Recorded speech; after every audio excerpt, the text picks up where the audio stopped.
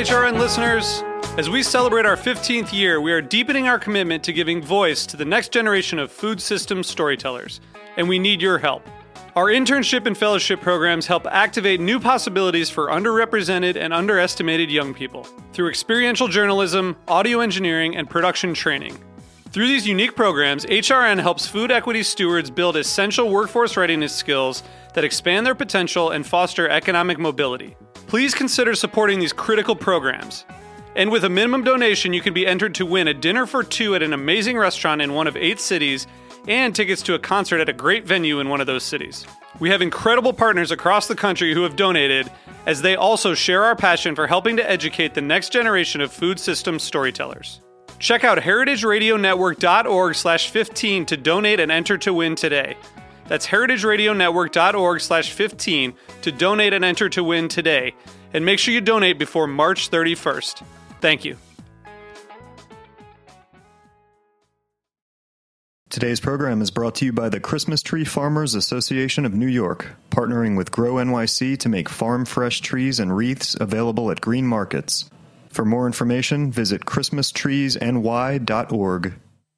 I'm Damon Bolte, host of The Speakeasy. You're listening to Heritage Radio Network, broadcasting live from Bushwick, Brooklyn. If you like this program, visit heritageradionetwork.org for thousands more.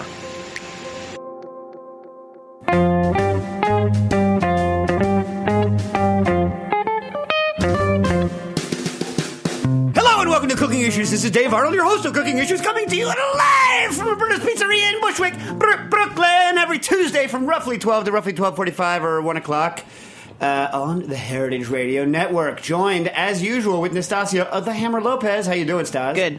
Got Dave in the booth. What up? And we brought everybody's favorite person to beat on, Peter Kim. Once again here to spread hate and vacate. The director/client of and short order cook, as it turns out, for the Museum of Food and Drink. Sometimes too. Nice. Oh, you guys in your freaking dishwasher! Oh my God! So, like these guys, Nastasia, right or wrong, they live in that old school office world. It's like literally 10 people working in this big kind of like law space in one space, and they still no walls, giant space, and they still have the same like weird office arguments. Like so, you think over email, we're copied on them. Someone didn't put away their sauerkraut. It's like you think you're trying to get away from like offices to get away from that. I've noticed the spoons are stacking up, and I'm like copied on these emails. I'm like, well, here's the funny thing, Dave. You don't read any emails that come in, including ones that are pertinent to your business interests. That's because whenever yet you respond to the what you call inane dish emails, and you just send me these little needling messages, being like, well, I mean, look, kill me, period. That's the reason, folks, that I don't respond to email. If I only got 3 emails a day and they were important, then I would respond to them. But instead like whenever all these emails. No, whenever I glance, every once in a while, I never answer emails. Whenever I glance at my emails, it's something incredibly worthless. Incredibly worthless. I'm terrible in meetings, people.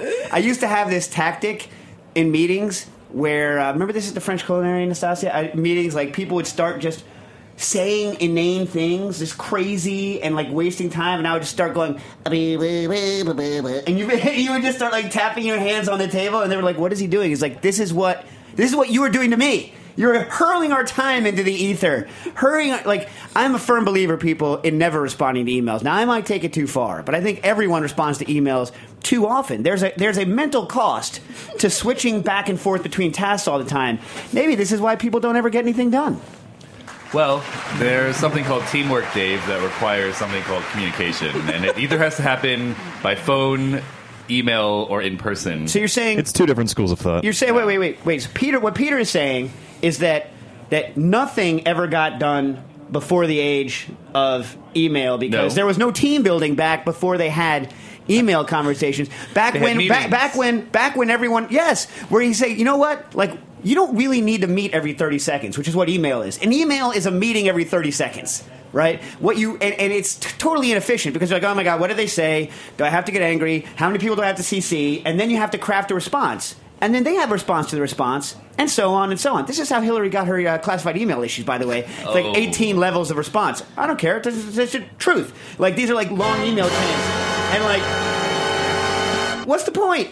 Like, what's the point? Especially people, they all work in the same box. Walk over. Emails. There's a reason for emails. Literally, people. But these ones are crazy. Literally, I can reach over, should I choose to, which you know I never would. I could reach over and touch Nastasia on the shoulder. However, at MoFad, they would send an email from me to Nastasia. That's how it would freaking work. Literally, I could be staring you in the eyes and be sending you an email. Maybe they want to have it on Wow, record. so much hate and to like, so it never happens again. The sauerkraut, the spoons, all that. Dude, I've never worked in an office where you don't have some of that sort of day-to-day crap. I mean, you just have to. You don't, actually. Yeah, you do. You actually do not. You could choose to say, you know what, people? I am looking at my email 4 times a day. And that's it. 4 times a day. Realize that after I respond to you, I'm not going to see it for another quarter of a day. That probably wouldn't cut down on the flow of useless email, though. Yeah. Well, it would cut down on not the external useless emails, but once people weren't in the position where they felt like they were going to get a response within 10 seconds, that it wasn't going to be like, biddling, and you're like, oh, yeah, oh, wait, oh. You're changing hearts and minds. Here's the other thing, dude. Have you ever, this is especially true in in offices where, I'm not saying that offices are bad, but in offices where, productivity is punished, and it's more about, the amount of emails you send that determine whether you're a good human being or not.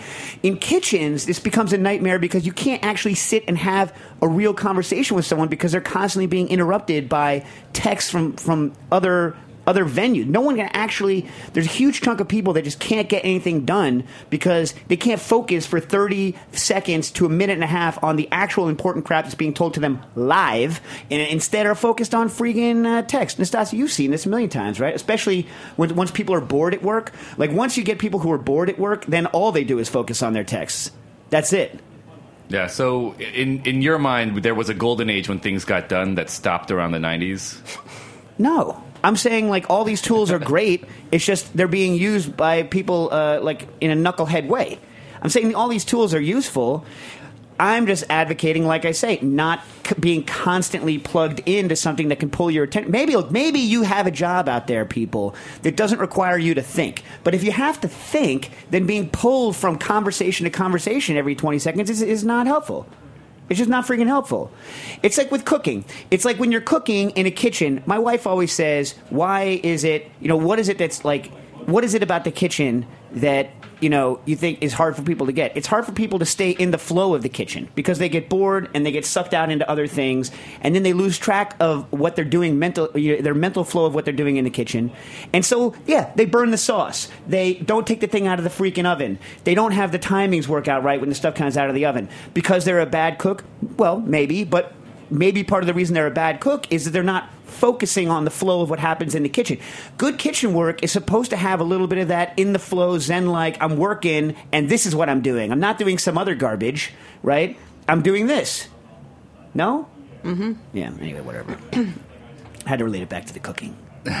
So, Peter, why are you here? To harangue me about something? And mission accomplished, I think. Yeah? Yeah. No, you were going to harangue me about something. Yeah, well, yeah. It's going to keep coming. Yeah? Yeah. You're not promoting anything? What? Not promoting it. even Just here museum? to needle you, man. All right. Yeah. Well, so now I'm owed some needling. Yeah. Yeah. So I just got back. Not really. I got back at the end of last week, but I haven't done the show since. From Chef Steps. First time I visited Chef Steps in Seattle. Went to Jamie Boudreau's bar, Cannon. Very, very nice place. I think they might have just won some award or something. I don't know. Great bar. The most ridiculous liquor list I have ever seen in my life. The crazy, they can't print the liquor list because it'd be like a phone book, so it comes out in iPad form. To give you an example, I don't really understand this, but they have a whole bunch of super old whiskeys, super old, from the 1800s. They're $1,400 a shot. I asked the waiter, I was like, "Is that very good? That whiskey?" And he was like, "No." He's like, but when someone Microsoft or some tech dude shows up there and makes a giant deal, he's like, what do you got that's really expensive? And then once you spend $1,400 each, this guy bought $2,800 worth of whiskey, 2 shots, $2,800 worth of whiskey. Jeez. you're going to love that crap. You know what I'm saying? Like, that's the advantage of charging so much for something. The customer's inherently going to like it. It's because too much cognitive dissonance if you feel like, oh, that was not really exciting. Right. You would have to be so rich. Like, you would have to be billionaire rich to be able to be like, you know what? I can be entirely objective about this $1,400 ounce and a half pour of liquor that I just drank. Yeah, they have. So is that the place that has a giant wall of bottles? Is that it? I wasn't facing a giant wall of bottles, and I didn't look around because that's the kind of guy I am. They have really tall ceilings. I'm that guy that like walks in, sits down, and just stares down at his napkin. You couldn't miss this. It was. I'm thinking of a different. Right, place, Nastasia? So annoying. Were you by yourself? I was not by myself. I was with good. the Chef Steps crew. Yeah, and he's part of the Chef Steps crew. Your boy Michael Matkin. Oh yeah. Yeah, and so I said, "Howdy." I said, "Nastasia still loves you." Yeah, the only vegetarian Nastasia likes. I said, "You're still enjoying his cookbook." I said, maybe he should write another vegetarian cookbook. Yeah, right. Anyway, well, the only vegetarian that Stas likes is not really that much of a distinction because there's how many people that she likes. Yeah, but if there's 5 people that she likes and only one of them is vegetarian, well, I guess you're right. Like on a percentage it's not really basis. much of a All right, fair. Fair. So anyway, I went out to Chef Steps and demonstrated the Spinzall. They seem to enjoy it. Did a Facebook Live, which I still don't really understand. I don't either. I don't really understand this Facebook Live. I think stuff. it's very new, right, Peter? It's not that new. It's like 6 months ago. Yeah, it's very new. Yeah. Why would I want that? Because people can text in as you're doing it. Actually, that's true. People ask questions. Yeah. It is useful. It's kind of like this, but with people. I'm just joking, people. I'm just kidding with you guys. So. We did a Facebook Live about the sort of dish situation that Mof had the other day. Did Really? you? Yeah. Did all 5 of you chimed in? Yeah. Oh my god. So anyway, during that, and I visited Kenji over in San Francisco. Saw his digs. Did the centrifuge demonstration for him. Here's what. By the way, we're talking about the Spinzall, which is the new centrifuge I'm selling on modernistpantry.com/. I'm not supposed to say /. Sorry. It's just slash. It's just /. It's freaking /. Back when I was a kid, when I was a boy, we had backslashes. We had forward slashes. Now it's just /. So modernistpantry.com/Spinzall. We got to sell. Frankly, we got to sell more of these freaking centrifuges, people. I think there's a lot of people out there don't know why they. I mean, not you people. If you're listening to this, right? I mean, you know why you want a centrifuge. But I think a lot of people just don't get why they would want a centrifuge. They only think of these modernist kind of techniques, and I'm like. Just like being able to make strawberry juice all day, all night is like enough for me, or banana Justino, or any one of the. Would you get one, Peter? Yeah, it's like exponentially cheaper than any other alternative or something like that. Hey, Dave, we actually got a question about the Spinzall in the chat room. Oh, what do you got? They want to know what would happen if you put molasses in it. Molasses is pretty much a solution, so I don't think it would do much to it.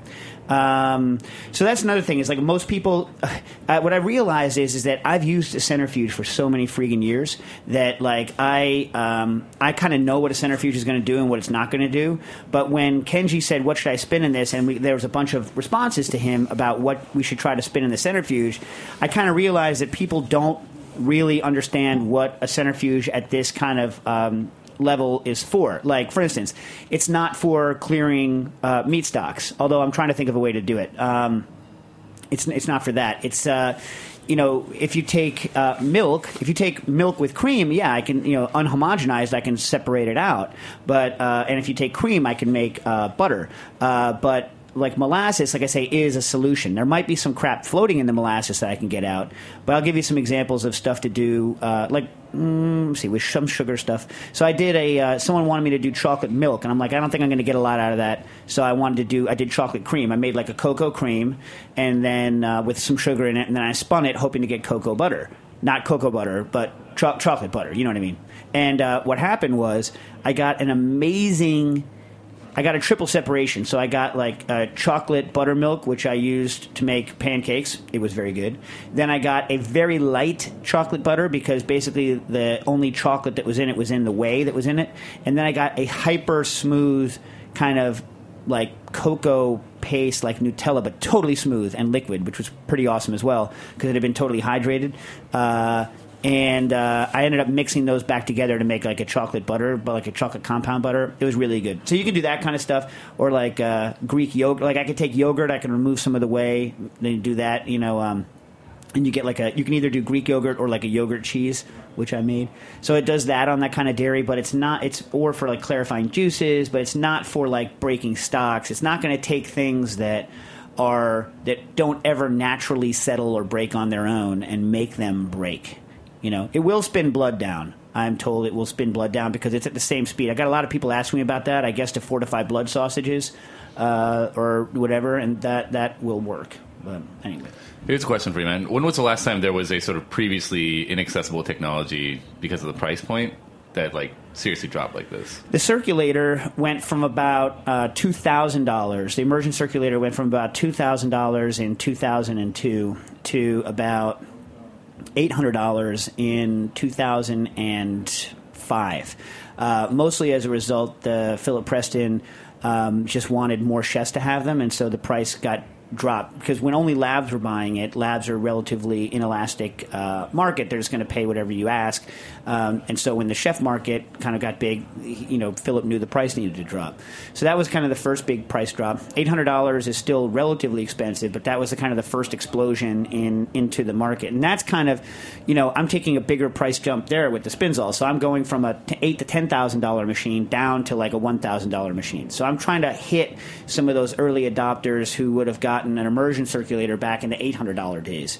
Then Soupy Pot, Bam, who was one of my interns, came out with the Nomiku, and the Nomiku was, to my knowledge, the first commercially available sub $500 circulator, and then I think it came in at like 300 and something originally, and then Philip came out with one, and then a whole host of others have really driven the circulator market way down until now. It's hard to get someone to pay more than $250 for a circulator, and then you have people adding like Chef Steps with Joule has added the app and the Wi-Fi capability, and so that market is really expanding. I mean, that's the one. That's where a previously inaccessible thing has really gotten into kitchens, because the reason it doesn't happen very often is that there's not many technologies that are taken from other realms that have like instant and obvious kitchen applications.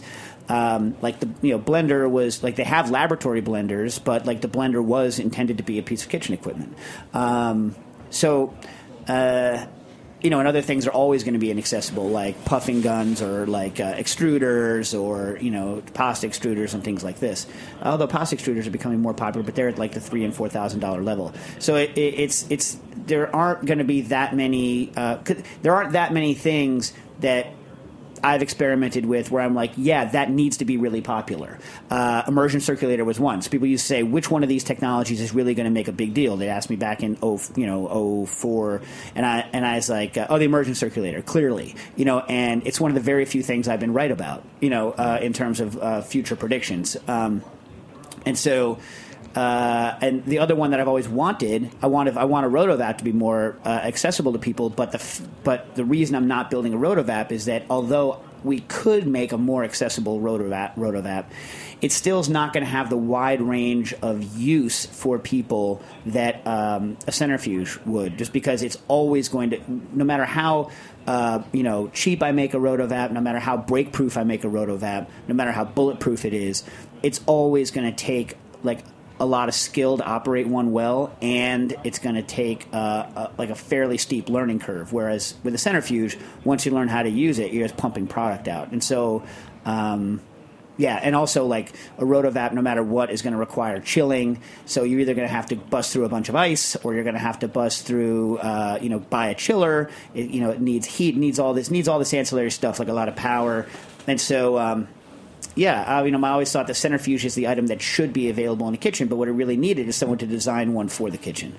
Anyways, but we're not selling enough of them, so if you actually ever want there to be a culinary centrifuge, and who knows, maybe in, 10 years, if the market, or 5-6 years, if the market opens up more, maybe there'll eventually be a $300 centrifuge. Who knows? You know what I mean? Or, a $200 centrifuge. But Nastasia and I simply aren't making enough of them. Well, right now we're making zero because we haven't been able to pay for the tooling or the production run. But, if you don't buy it, we won't make it. And if I may, I will say that have the luck / misfortune of working with you about as much as anybody else.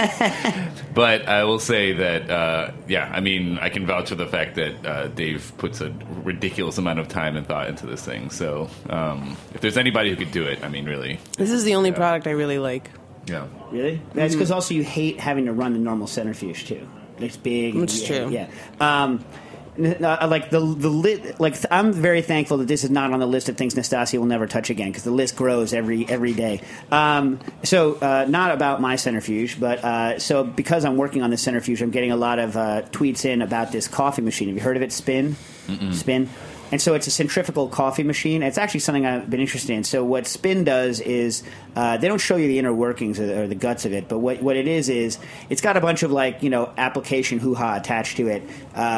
You can make a coffee while you're on the road so that by the time you get home it's cold and ruined, if that's what you want to do. I'm kidding. But or you can wake up and you can tell Alexa. It's Alexa or Alexis? What's the name of that? Alexa. Yeah.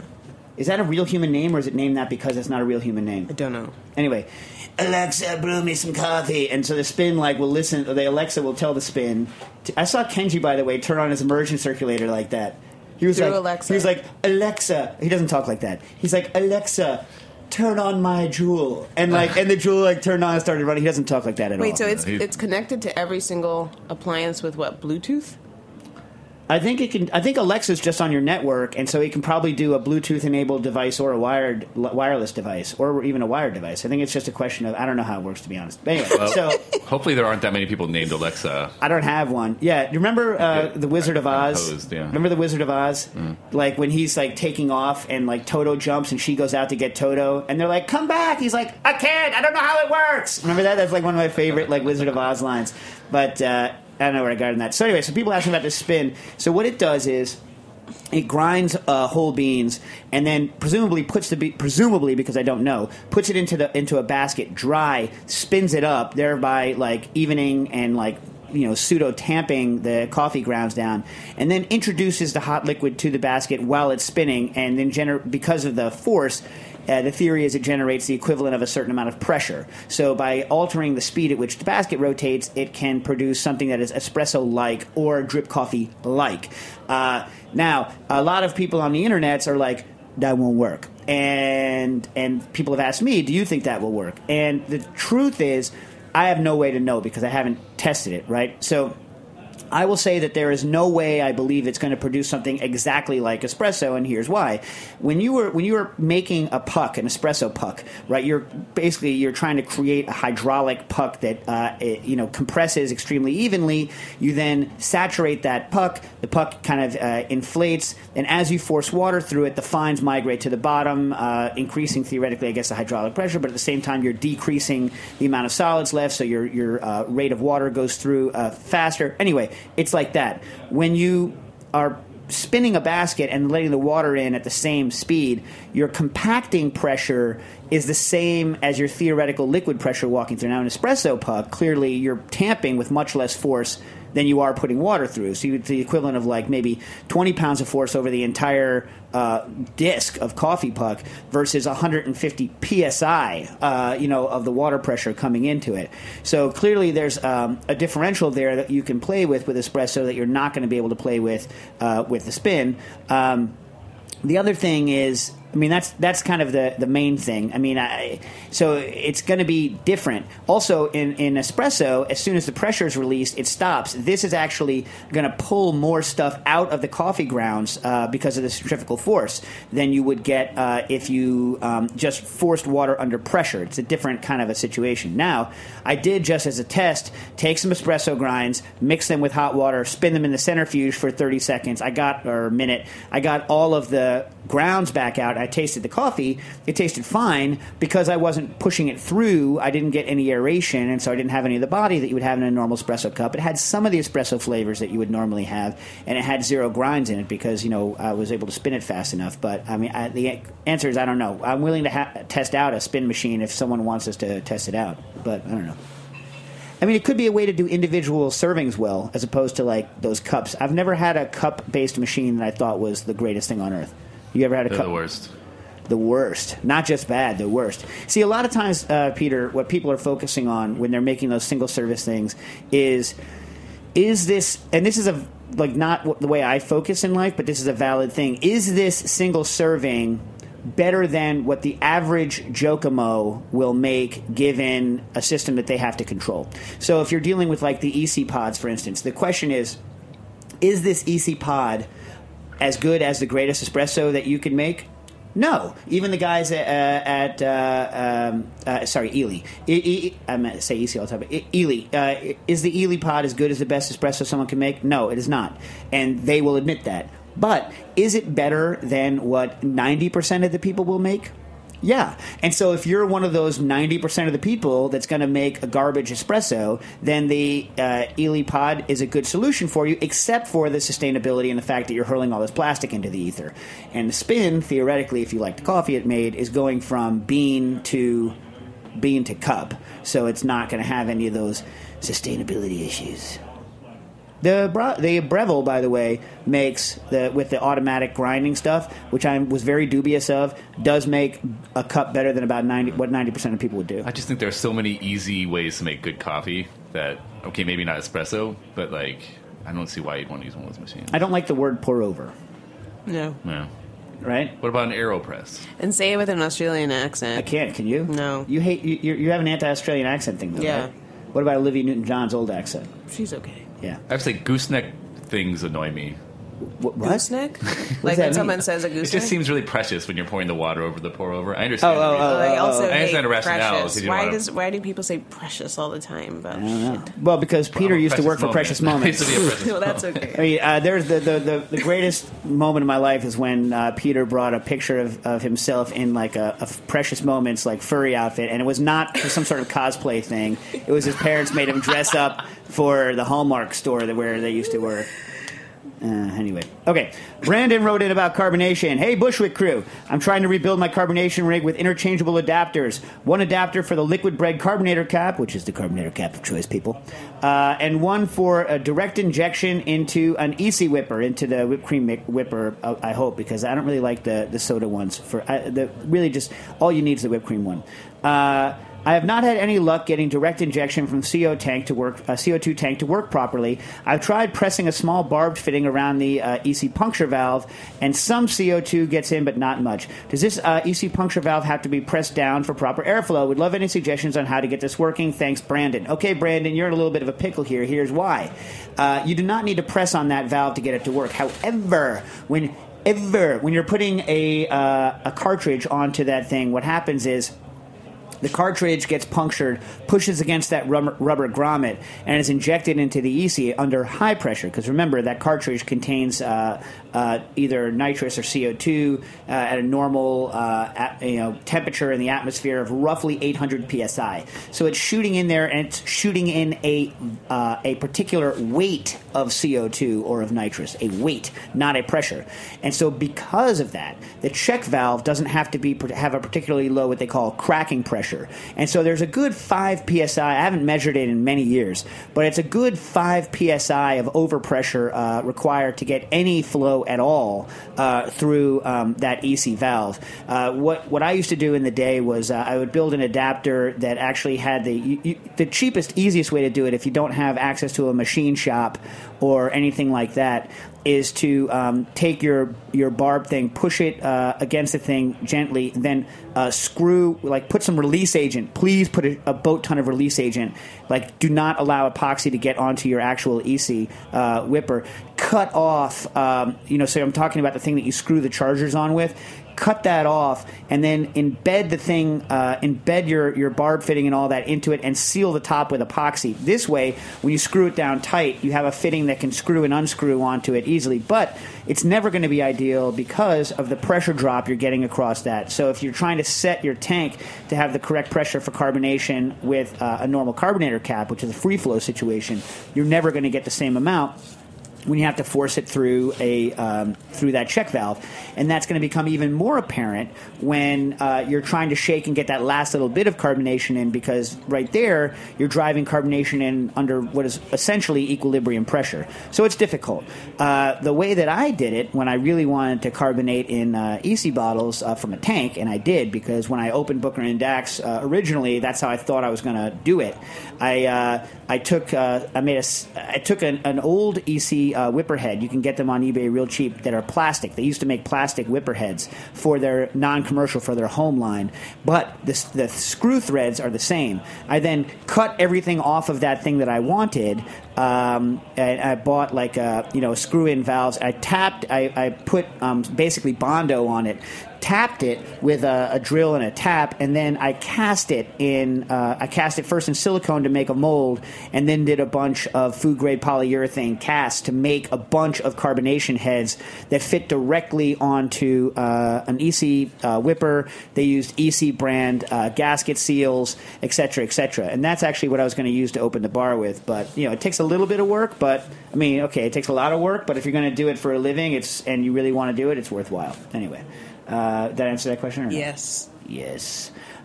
Julian writes in about sous vide sauce. Hey, all. I'm writing to ask about making sauces with the liquid left in low temperature sous vide bags. I'd like to use this to make a simple pan sauce just mixed with stock or red wine. But the delicious sous vide liquid quickly curdles whenever I heat it further to reduce it, leaving my reductions with weird textures. It's beyond weird. It's freaking gross. It looks like... Well, we'll get into it in a second. It is my best bet to curdle it and strain out the curds. Yes. That was easy. But why don't you take another 10 minutes to answer the question? Yeah, is there some way I can prevent the protein from curdling, or at least get some flavor out of it? Thanks for any tips, Julian. I don't know, actually. Not any tips to prevent the curdling that you would really want to do. Like, you could probably very heavily salt it or very heavily sugar it.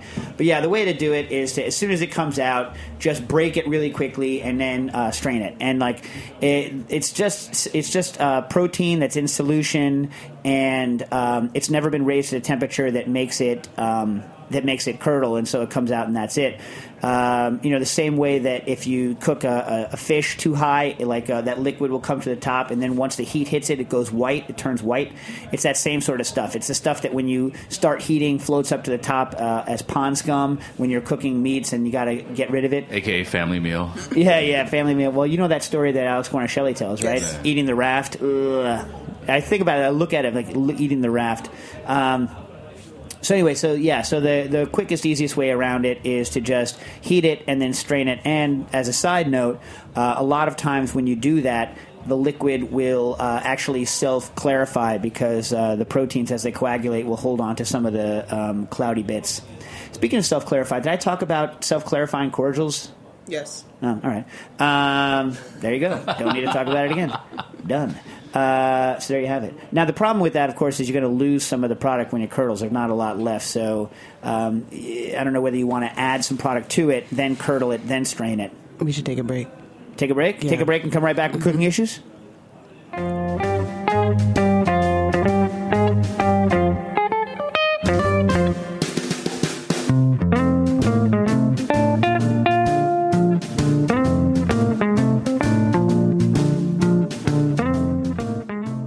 Ever wonder where your Christmas tree came from? Now you don't have to. New York State grown Christmas trees are now available in New York City. Trees grown on farms here in New York State are harvested just a few days before arrival to the city. Trees cut close to home stay fresh longer, and trees cut close to home travel less, which reduces fuel consumption of delivery vehicles. Did you know that buying a real tree helps to sustain agriculture in New York State by supporting local farmers and keeping important open space in agriculture production?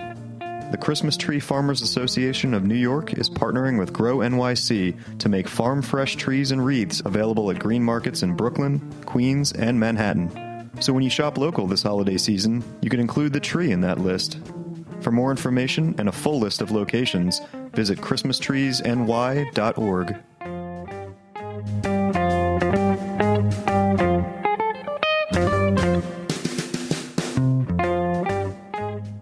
And we are back.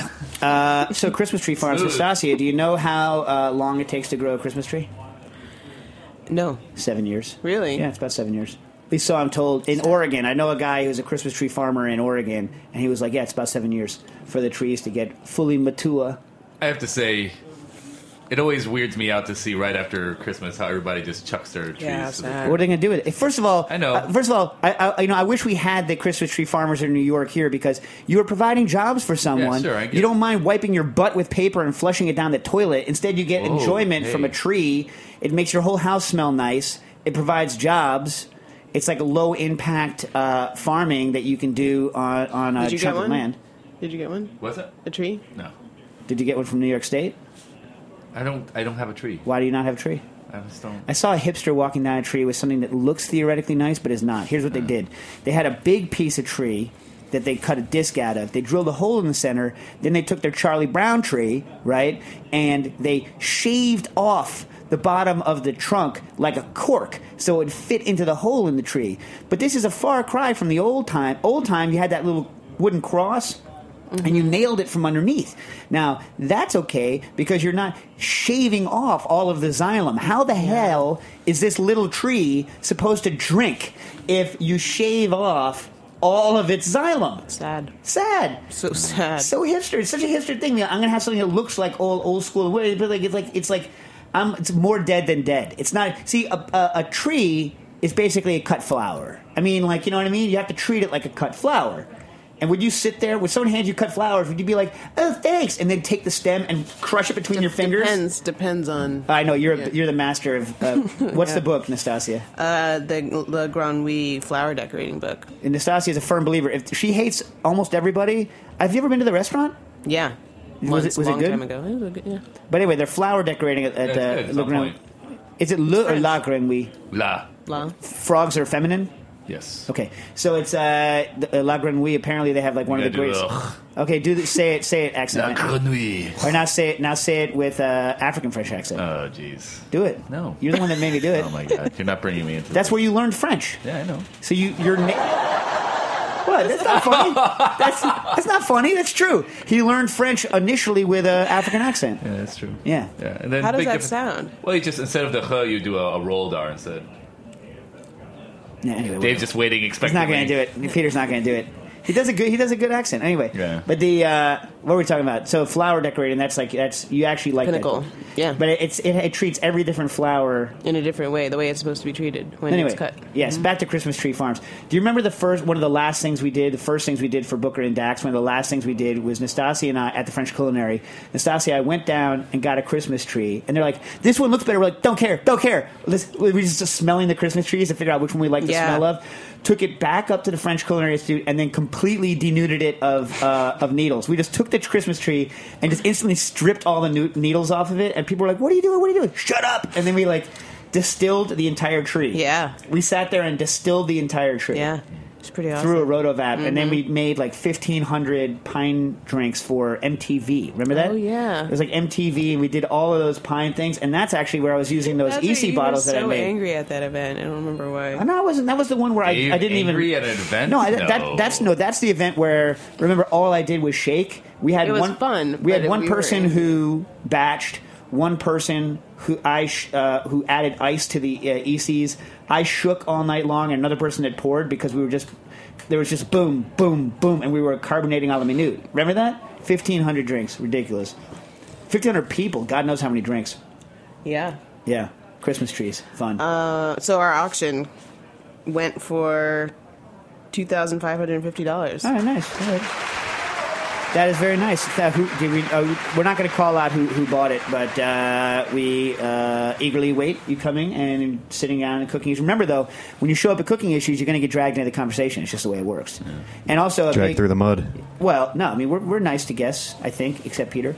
And we also like to thank during the fundraising drive these people for supporting Heritage Radio Network on behalf of Cooking Issues program. Peter, Grego, Carlos, Zachary, Thomas, Tad, like him. Remember, he bought us the Modernist Cuisine book. He's down in, where is he? Texas, I think. Nick and Mark. Anyway, thanks so much, folks, for supporting Cooking Issues and the Heritage Radio Network. Next, We got Matt Cholik writes in from Seattle. Dear Nastasia and Dave, thanks for the show. My question covers cocktails. Acidic things like lime juice, orange juice, and even some sodas tend to really upset my stomach. I'm a big fan of margaritas, though. I mean, who isn't really? Margaritas are delicious. I mean, as long as you drink alcohol, margarita's delicious. Do you like margaritas, Peter? Love margaritas. Nastasia? Mm-hmm. Okay.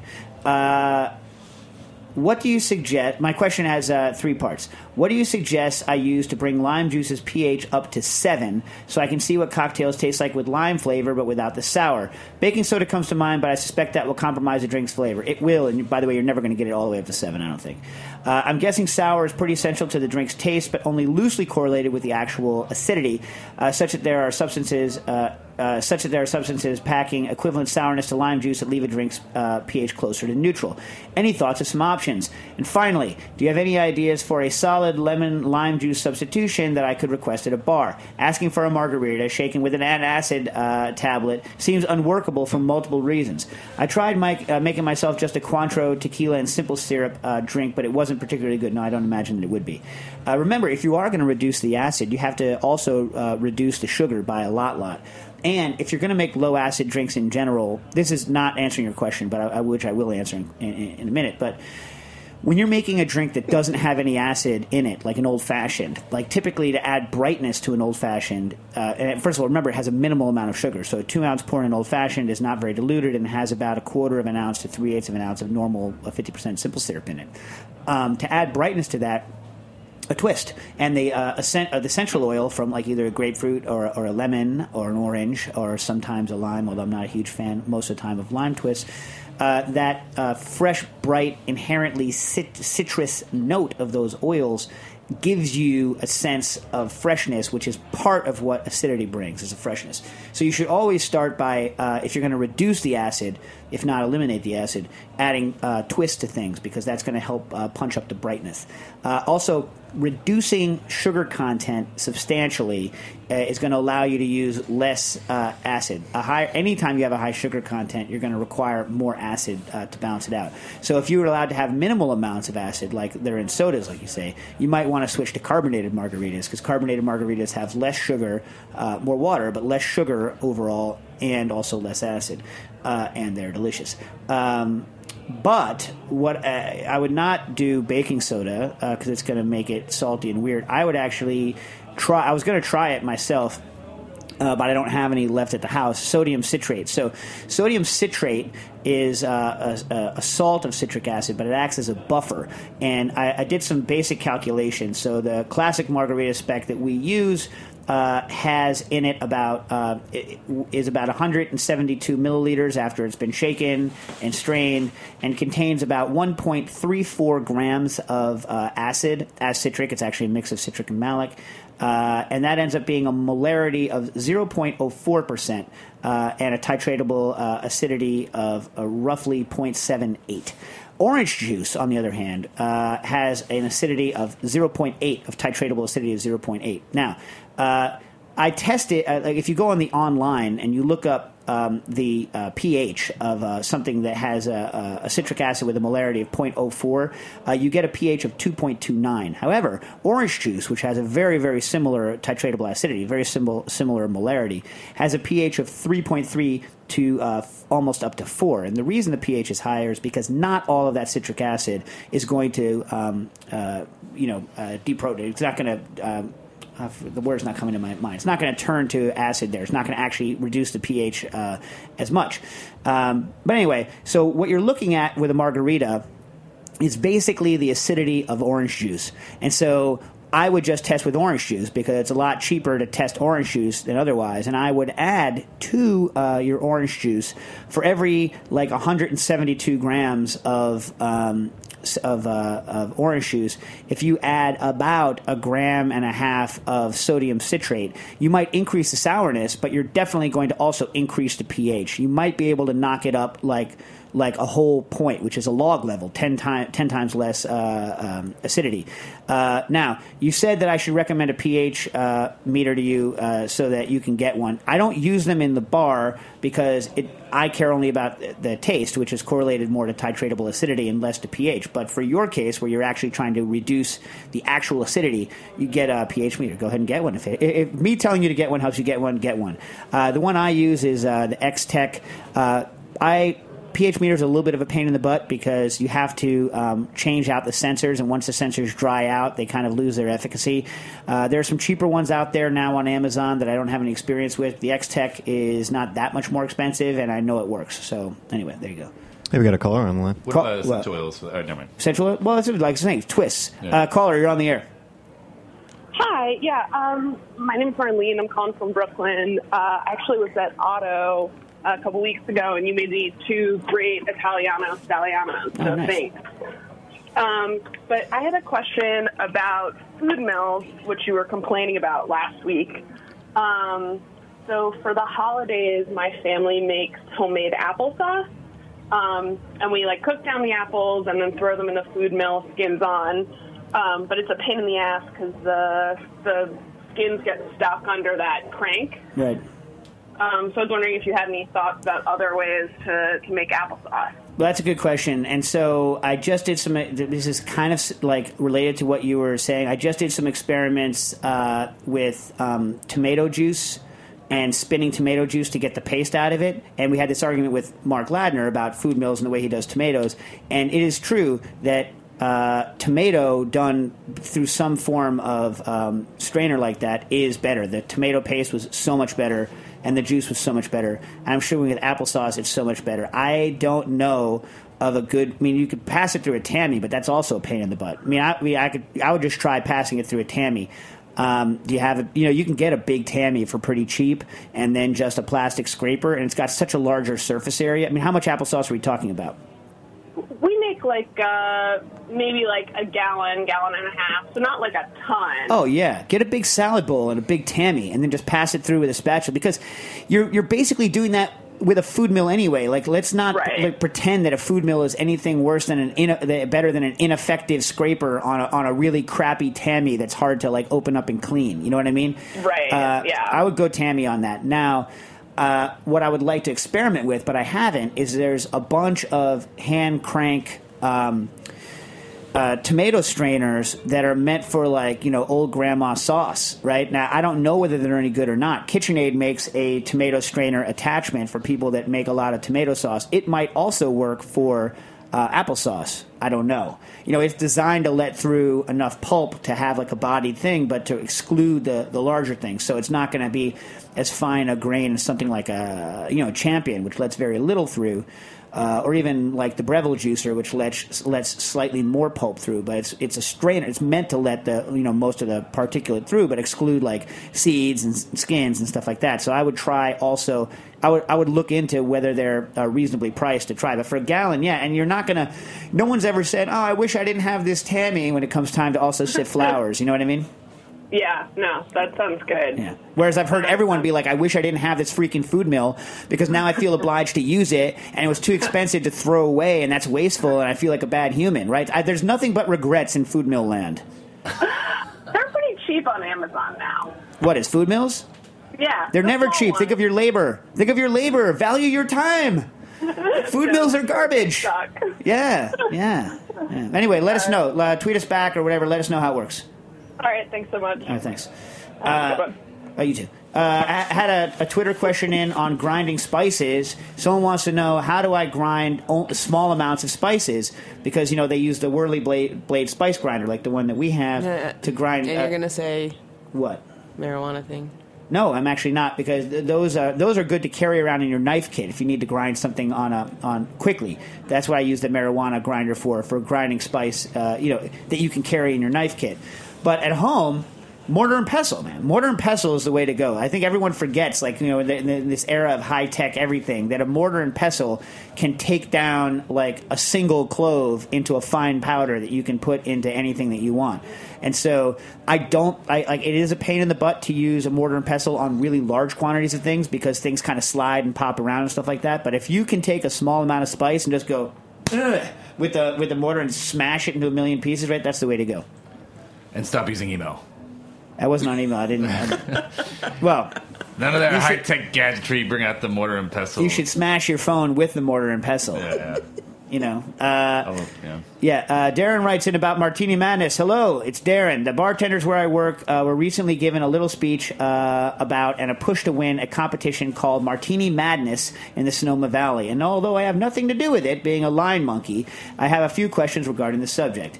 The only two rules... my phone just decided not to... Okay. The only two rules are that it's made with an olive and also that it uses Prohibition brand spirits, which is a company based out of the area. Anywho, I thought long and hard on the olive and the drunkenness responsibly and came up with an idea which requires floating the cocktail, even though I am pretty sure that the clientele are not going to appreciate this entirely. I want to make a sun-dried tomato, orange, and lemon water that is thickened ever so slightly above the average density of vodka, around 0.916. That's the density of vodka, that is true. Whereas, water is 1 and sugared water is higher than 1. So it allows vodka, which is infused heavily with manzanilla olive, I like the buttery flavor, to easily float above it, topped with a thyme oil. The thickening also serves as a textural contrast, as this pairing is a favorite pasta sauce for my family, and I thought the idea of pulling a straw up through the cocktail as you drank it would be a fun concept. So my question is, would xanthan gum or a lightly heated Gellan low acyl provide a better texture to actually drink while giving the appropriate density to float an infused vodka, or do you have a better solution? And this is not exactly radio talk, but I would happily set up a payment plan to purchase a Spinzall if that is something that could be set up before or after you reach your target goal, be it layaway or otherwise. I can't justify the cost for personal to potential professional use at this time, but either way, you guys are badasses for bringing such an invention to the market. And if it can do what it says, I can't see why any kitchen wouldn't find a use for it. As we say, verbal bravogram. Yeah, from your lips to God's ears there. But I don't know. I haven't thought about it. We'll see what happens in the future. If we get it funded and we actually have them in stock, then we have a lot more leeway. Now back flexibility, which is not a word Nastasia and I use very often. Flexibility. Never. So compromise. What? So let's get back to our question. I wouldn't use xanthan. Xanthan thickened. You could ever so slightly put xanthan in it, but xanthan has a very particular look to it, a feeling to it that that's not so pleasant. If you're going to do xanthan, you want to keep it well under 0.25%. A low acyl fluid gel, I think, would be your best bet, but it has to be really, really light. Now, I'll have you know that I happen to have, as I told you before, some tomato water sitting around in my fridge, and I took it out of the fridge and floated some vodka on top of it and just did it on the back of a bar spoon and was able to get a pretty good float. There was some mixing along the line, but just a good old-fashioned Pousse Café technique was enough to float vodka right on top of the tomato water. But if you want to thicken it because you want that textural difference, then I would do low acyl Gellan. Another thing you can do that doesn't jack the sugar appreciably, and you don't want to drink too much of it, you give them the runs, is you could hit it with a non-sweet or a low sweetness sugared product like isomalt or something like that, but it will increase the sweetness. I've done densified cocktails with that, or with low DE glucose syrup, because it adds a boatload of density, and you're not actually thickening it, but you're just increasing the density of it, which is, I think, what you want to look at. If you actually want to thicken it, sure, go fluid gel, but if you just want to increase the density, I would go with something like a low DE, very almost unsweet, almost no sweetness, glucose syrup, or something of that nature. But vodka will float directly on the top of tomato water, and of course the oil float on that. You just have to be careful when you pour it, right? Does that make sense? Yeah? All right. And we're about to get kicked off the air, but lastly, we have nothing else we need to talk about, right? Anthony from Nashville writes in, "Hey, Dave, I just wanted to shoot you a quick thanks for speaking out against sexual harassment in the hospitality industry on the show 2 weeks ago. As a longtime kitchen worker, I've been witness to many acts of casual sexual harassment, sexism, and plain old bullying in the restaurant. Regretfully, I sometimes behave the same way in my ignorant youth, so I know how easy it is to not realize or understand that it's wrong. No one should ever be made to feel uncomfortable like that, especially when they go to work. And I think you deliver that message Peter? quite clearly and effectively on the show. I know a lot of bonehead cooks who think that catcalling at the hostess and alcohol addiction are just fun parts of being in the pirate crew. A lot of these same guys, as well as many like them, I'm sure, are frequent listeners of Cooking Issues and hold you in high regard. So I think it's great that you can use this platform to spread a positive message that hopefully will touch some lives. Thanks, and keep up the good work. Anthony from Nashville. And he says, P.S. I would be super stoked if Book 2 turns out to be The Miracle of Moisture Management, which I doubt it will be, Anthony. I think I know what the next book's going to be about. We could talk about it maybe next week on Cooking Issues.